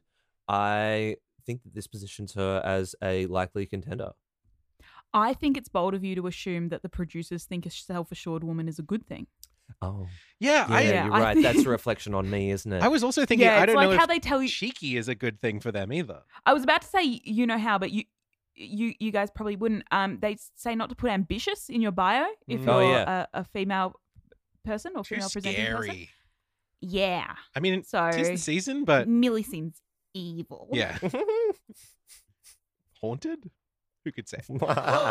Haunted by feminism. The scariest Halloween edition of all. Oh. The only other interesting things from Millie's bio is that she has only been in love once before, and it was a girl that she met playing college soccer in the United States. You picked that as an interesting thing to talk about. Yep. Okay. Nice. Up next is Will, a 31-year-old landscaper from Adelaide. I can only assume that they are setting up some kind of landscaping rivalry storyline between Will and David. But while hang on, let me get this right. While David rode in on a mower, Will has a mow on his face. Wasn't worth it. Great. Brooke, I don't like Will. Just because he looks at like the boys who went to the boys' school across the road from my high he school. has got boys' school energy plastered all over him. Yeah, I think I tweeted out that I've never seen someone who looks more like they play cricket. Oh, So true. Matilda, you are so spot on. One of the best tweets. Yeah. He has a reignited passion for rugby union in his bio. Yeah. I'm going to Honey guess badger that one of areas. those is a winter sport and one of them's a summer sport. And it's still Definitely. not technically. Hey, we've got time for cricket. Right. Yeah. Describe yourself in 5 words. Will says mustache, mustache, mustache, mustache, and boring. Yeah. Brooke asks what has brought Will here, and he says, same as everyone else, I guess, to come here and meet you and hopefully find that someone. What an underwhelming answer. The correct answer is A, limousine. That's funny. I just feel like he has opted to have absolutely no element of personality here at all. Feels like he has going home tonight written all over him at this point. Our third intruder is named Jess. Not the current Jess. We've now got an excess of Jess, I guess. The pre-existing Jess is not impressed. She's in a bit of stress, more or less, because she thought she was first in Best Jest. Nevertheless, we must acquiesce that new Jess does impress in her evening dress, and old Jess must suppress any possessiveness if she wants to progress in the Batchy process.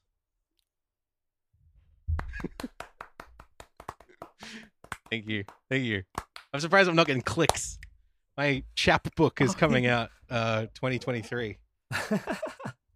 You butt out your cigarette at the end of that. It's great. You are ingrates. You do not understand my poetry. I wanted Jess to walk in and then steal other Jess's seat just to give her a bit of taste of that would be her so energy. good. That would be fucking She kind of great. does.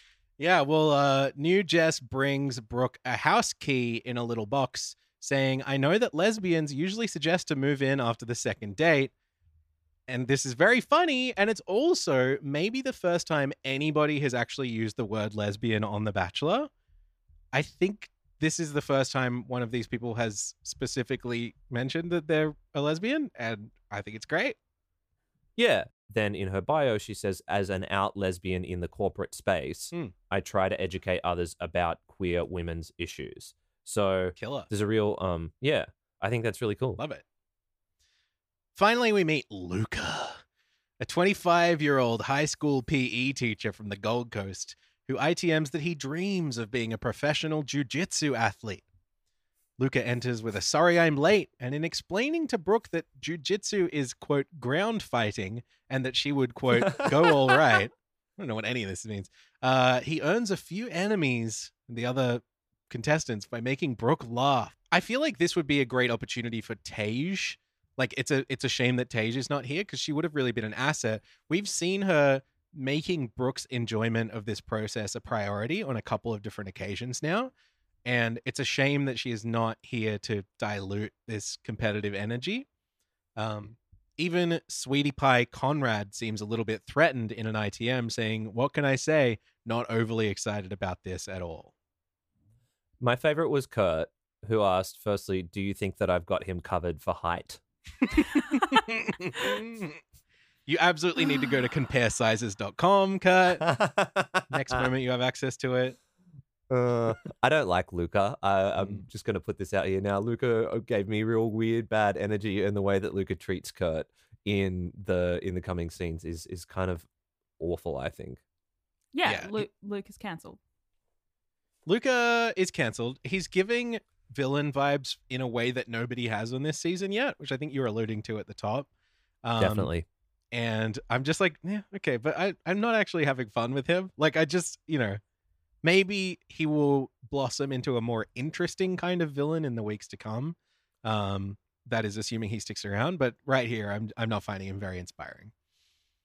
And speaking of villainy, Osher Ginsburg breaks it to the group that with 4 people coming into the mansion, 4 people will leave tonight. Let's talk about this because I think it really sucks. I was so sad about this because I was like, oh, we've got like barely anyone to begin with.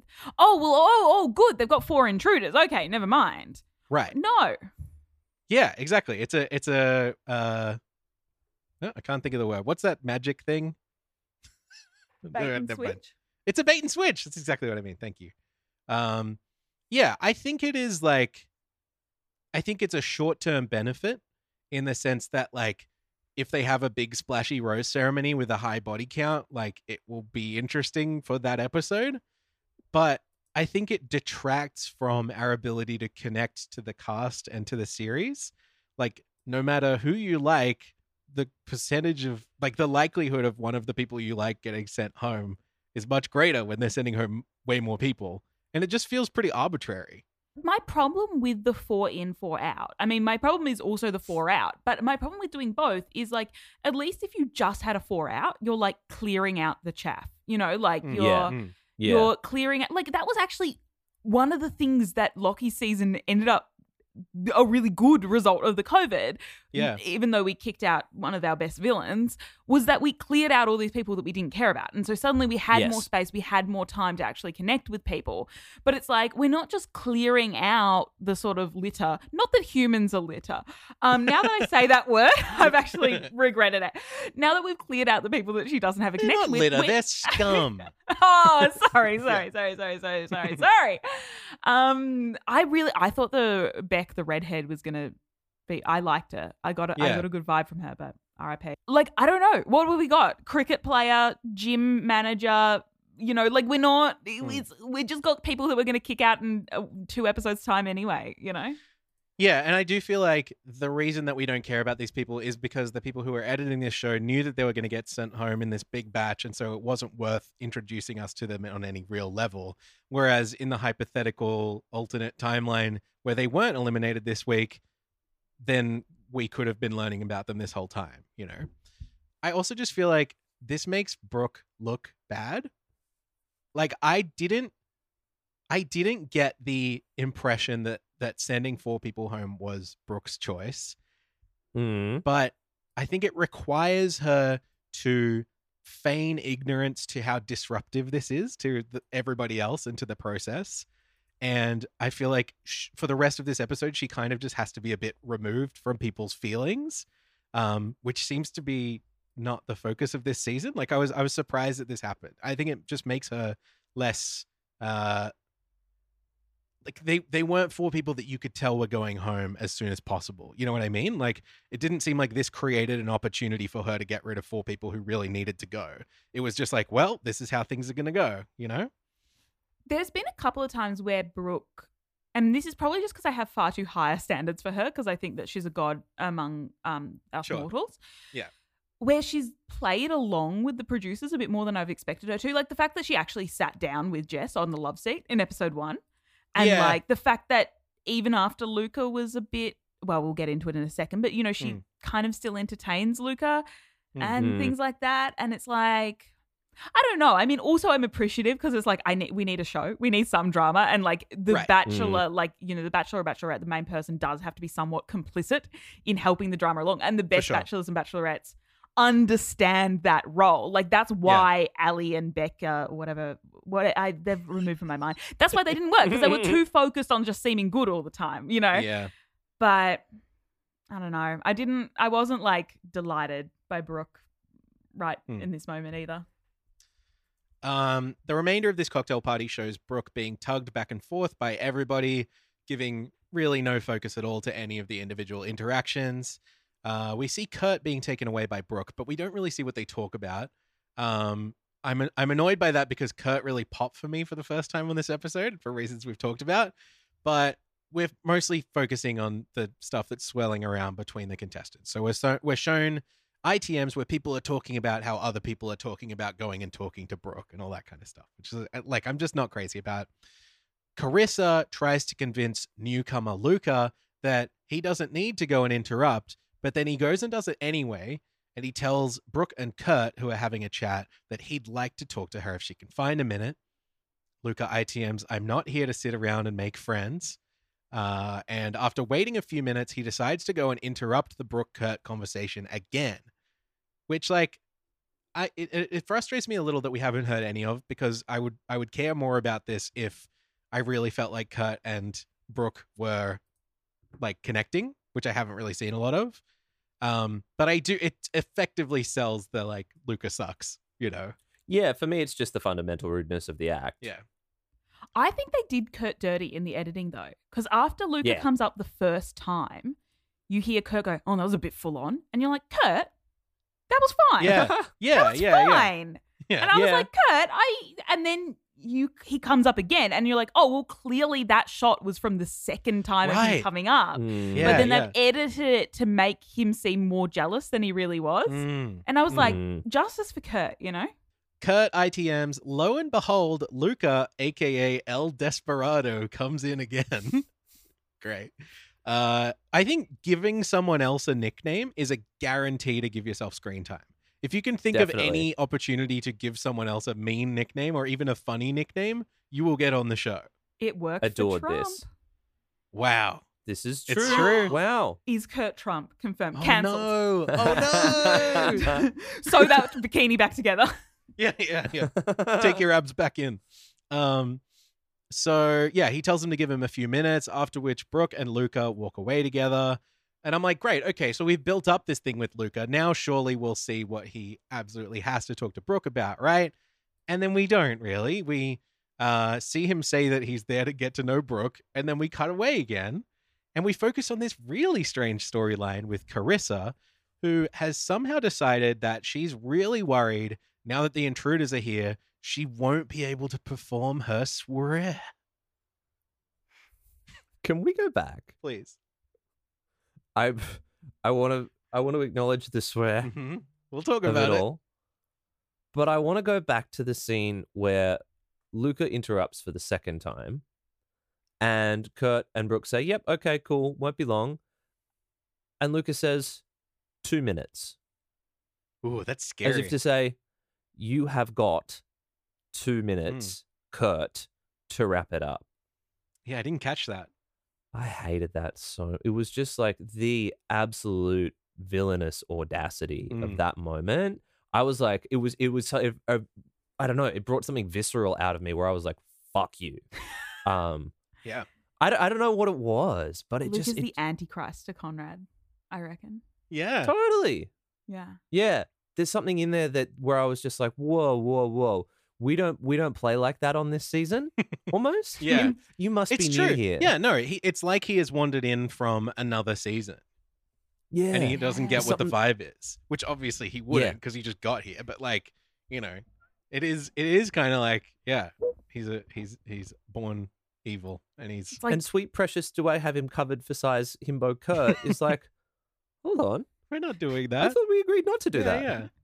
He said it was going to be different. So back to this no, I shouldn't say aborted swear. That's not a terminology I want to put into the lexicon. What's a better way of phrasing that? It's a swerve. It's a what? It's a swerve. This incomplete swear is what we're talking about. So Carissa, she's not able to perform the steal with Rose in hand. She ITMs, at the end of the day, I want Brooke to fall in love, and if it's with me, that would be great. But I know there are people out there who have way stronger connections than I do.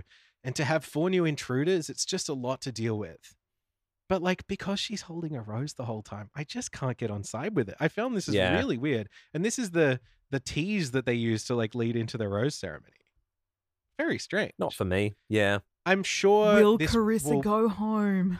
Yeah. Well, right. Because that's what's implied, and it's like there's no tension here. yeah, and I'm sure this is going to be picked up again in the next episode. That's probably why it's the last thing they left us with here.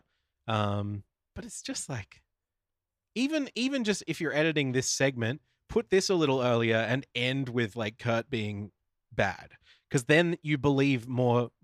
Like, front of your mind is like, well, this Kurt guy can't stick around, and surely that means all the intruders Luca? can't.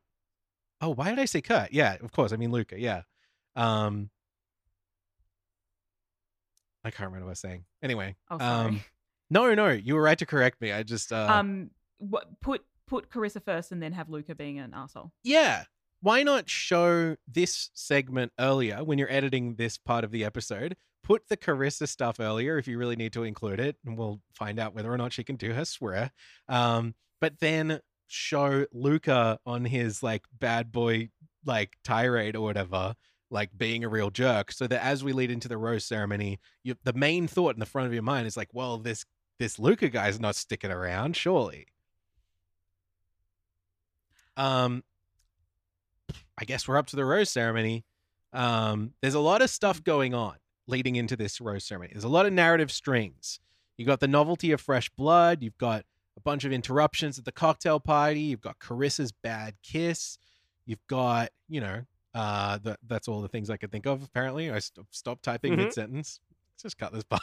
There's like 3 different love seats. They're half built. Conrad's getting desperate. Conrad, Carissa, and the still absent Tage are all safe with roses, but 4 people have got to go. And as the names are called, you keep waiting for at least a couple of the newbies to get sent home. And shockingly, none of them are.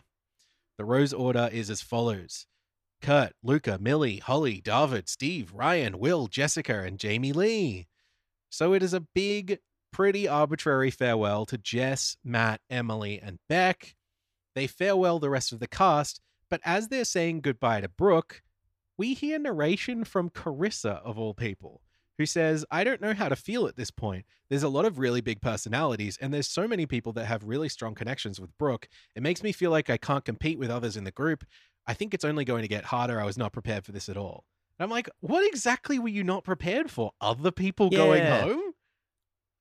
It's very odd. I think so. I think what's being implied here is that she's not prepared for intruders. I do think that this is, like we're trying to thread this needle into next week when presumably there will be more tension between Carissa and Brooke.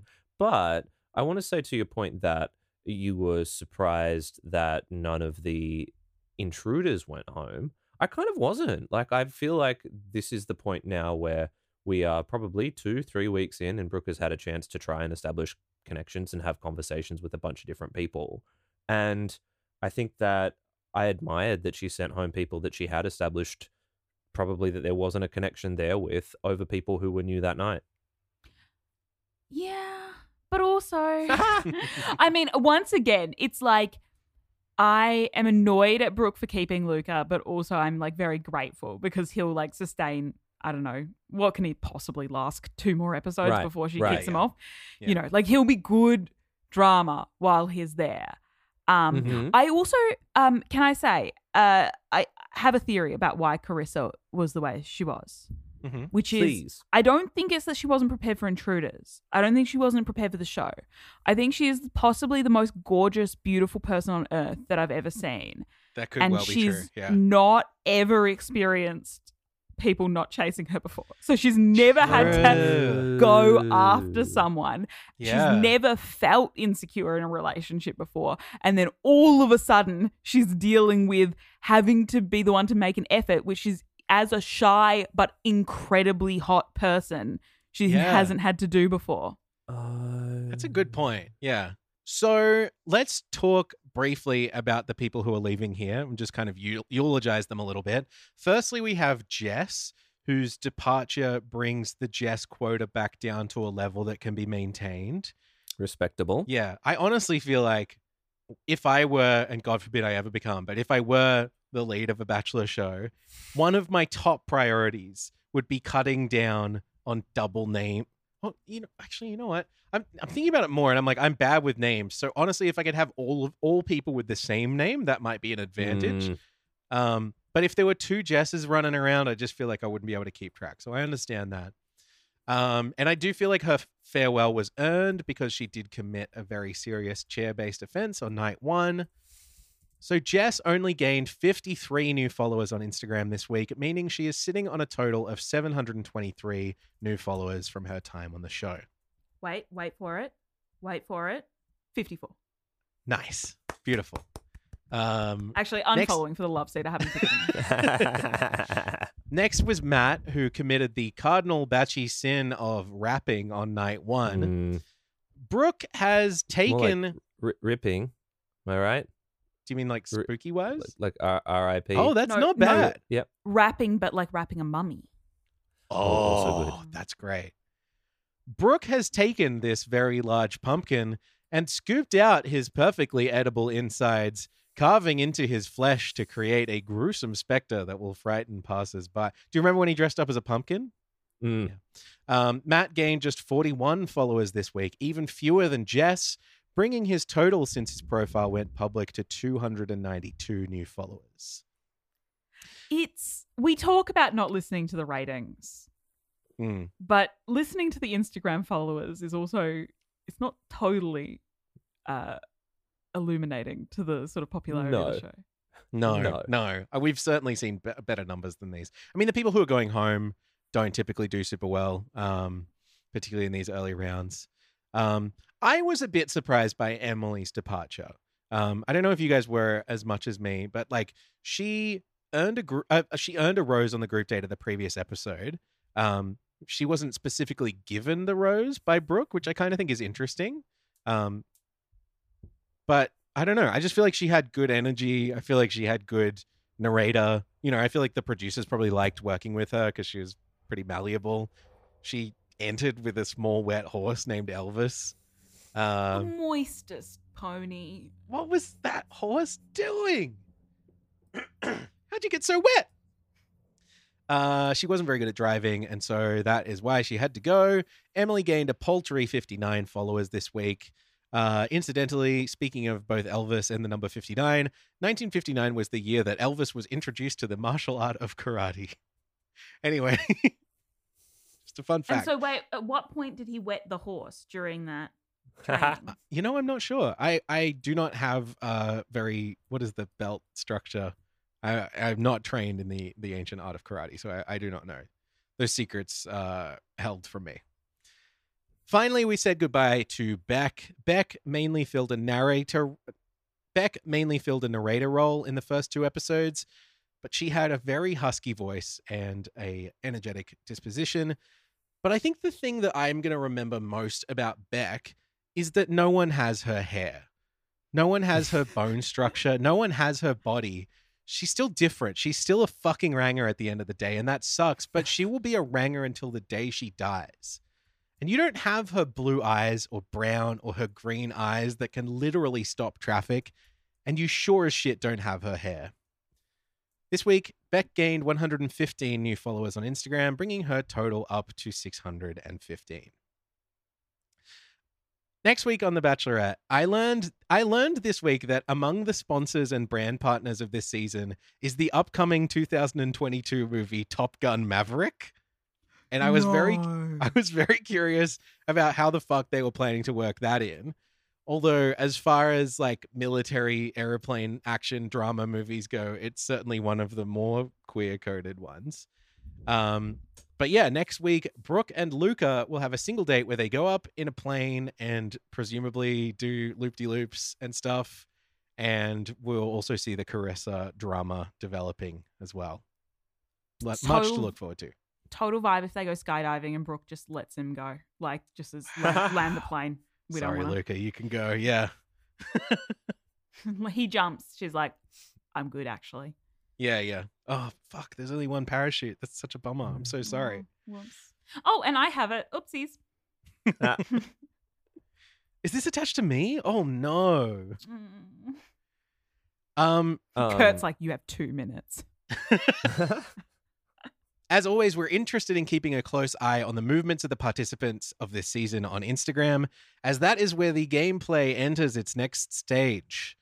We're curious about what the numbers can show us about how the audience is reacting to this season, what it might predict about what's to come, and of course, who our next anti-vax conspiracy theory spreaders might turn out to be. This week was another big one for our lead, Brooke Blurton, who gained a healthy 5,843 new followers. She has now gained 23,821 since pre-season and is on track to hit at least 300K by the end of her run. My main hope for Brooke's Instagram is that I would love to see if she might be able to dethrone the Honey Badger, who currently has like 447K, which I reckon could happen if the season picks up a bit of steam around the finale, depending on what the outcome is. That's like my ultimate goal. I would love to see that. Anyway, here's how the contestants are doing. In first place, again, this week is single date recipient and reminder that maybe not every single man is completely terrible, Conrad B.N. Stevens, who racked up an impressive 4,002 followers this week, bringing his gains since preseason to 6,176. That's twice as many followers as he got last week and 4 times as many as his runner-up, Holly Langford, whose salsa single date and bi erasure vulnerability gained her 1,002 new followers this week, bringing her up to 2,145 from her season so far. And in third place, a complete shock to me, an absolute crazy surprise, jiu-jitsu bad boy and late game intruder Luca Ferraccio, whose 15 minutes of screen time, flat out bad vibes and weird energy earned him 758 new followers. And I should add, that's just between Thursday, when I recorded his data for the first time when he was announced, and Saturday. That's a lot. Like, That's quite a bit. yeah. And I don't know what is driving people towards him. I'm getting the impression that some people are finding him physically hot, which you can't discount. No. Well, if you watched it on mute, like he's got a like a bigness that I don't think is present in the rest of the cast. Oh, well, see, I don't see physical attraction. I'm just attracted to the person who they are in the inside. So Oh, I see. Yeah. so not about I wouldn't be able to know. Genitalia, yada yada. Yeah. Yeah. Maybe it's just the promise of the Sky High single date next week. Do people follow based on the next time on ... I think people are hungry for a villain, honestly. Like I Mm. think as much as I hate him, not personally, just his edit. I'm sure you're nice, Luca. Probably not. But like people are like they're hungry for content and his content. Like I'm happy he's here. I hate him, but I'm happy. Yeah. That's the complexity of it, and you've explained it really well, I think. We haven't quite hit the negative slump yet, although week 1 pest Bo and night 1 guy Johan only received 9 and 29 followers respectively. Also a rough week for Ryan. And when I say the word Ryan, what is the image that pops up in your head? Can you picture this man? No. Not good, right? He is still on the show. He is one of the people who marveled at the Hyundai car that they got into. He was like, is it really turned on? Honestly, good way to get airtime though. Like if you're Would. desperate. Yeah. Oh, Yeah, yeah. oh, I love Starbucks brownie pods. Oh, a blondie? Don't mind if I do. Like, you'll get Yum, yum. I shouldn't, but I will. Especially because also if you show the willingness to do that within the show, you're also showing brands that you're willing to do it when you get off the show, which is big. Mhm. He racked up 37 followers, which is fewer than anybody else who is still in play, including all 4 of the intruders, some of whom are almost as anonymous as he is.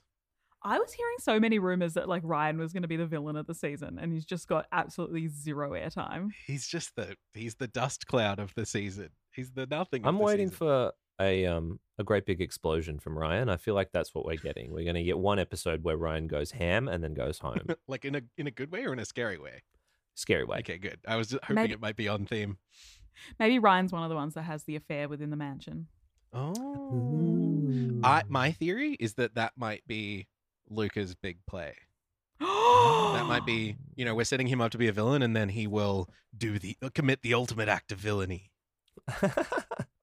I'm down It's for just a it. guess. Yeah. I'm down Want for to see it. it? Yeah.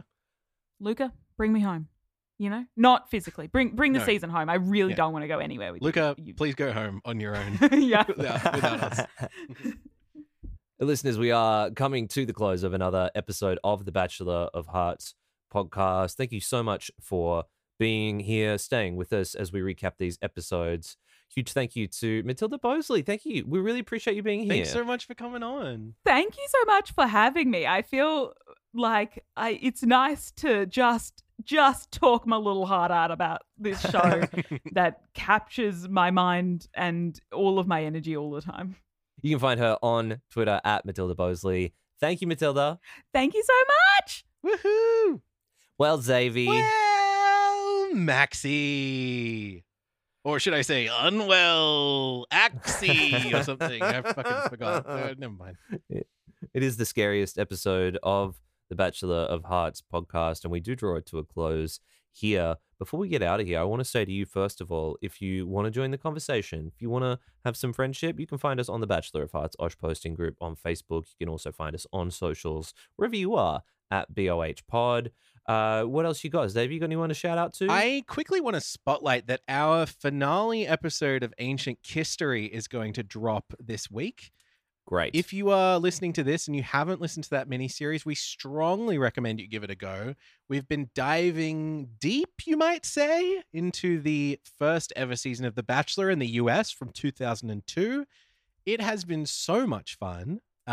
We have been going very hard. I think we've been really putting in the hard yards on those. We've been putting them together, and I think you're gonna like the finale episode. I think we're gonna hopefully maybe do some more of these in the future at some point. We might talk about that later. Yeah. But yeah, check out that series. And outside of that, I do just want to say a quick hello and shout out to the Safe Heads. I love you very much. We knew it was coming. Of course. We do love them. Oh, wait, should they be like the Grave Deads?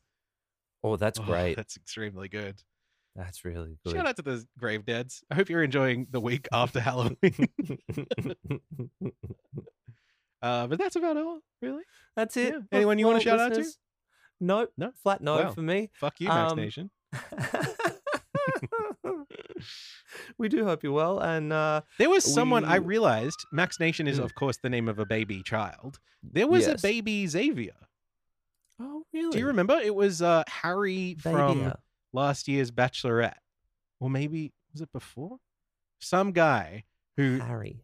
he was on the show as a package deal. He was like, if you date me, you're gonna get to have my little baby, and the baby was named Xavier. Oh, yeah. I want them to meet. I yeah. want them to fight, and I want them to record a podcast together. I want them to Now, kiss. was there a woman in between Angie Kent and the two from last year? There was, right? Yes, of course, there was, and that woman's name was. Well, because that was the season. That was the season with Harry. Listeners, Hang on. we'll leave it with you. No. My integrity We depends love on you. this. Angie Kent. There was no season in between. There wasn't. There was not. Okay. Well, Harry, if you're out there, Wait, hang on. I'm gonna find out. if please Harry's out identify there. yourself. Harry was not on that season. Hang on, let me look. It was on the Twins. I'm sure of it. Oh, was he? Let me see. James Harry Harris, a carpenter. A carpenter? Listen, that season has dissolved into a black hole. Season 6 Oh, of The dear. Bachelorette simply didn't happen. This is like a Mandela effect thing. We all have a shared memory of this thing existing, but we can't point to any specific details about it. Yeah. We're on a separate timeline right now. It's like Dharma and Greg. It's just The like Dharma and Greg and Greg, initiative. in the sense that I'm sure that there is something called Dharma and Greg, but I couldn't tell you a single thing about it.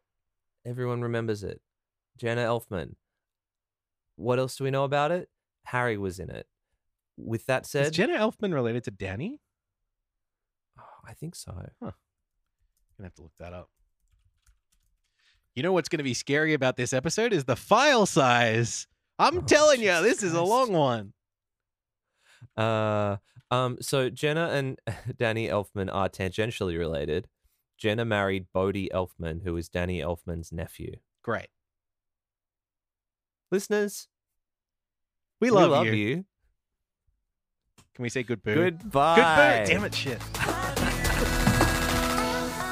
Running out of time, make the most of what's before me, searching for a sign to lead me to the end of the road. I know we found love, following my heart so blindly, hoping that this path will lead me to the end of the road.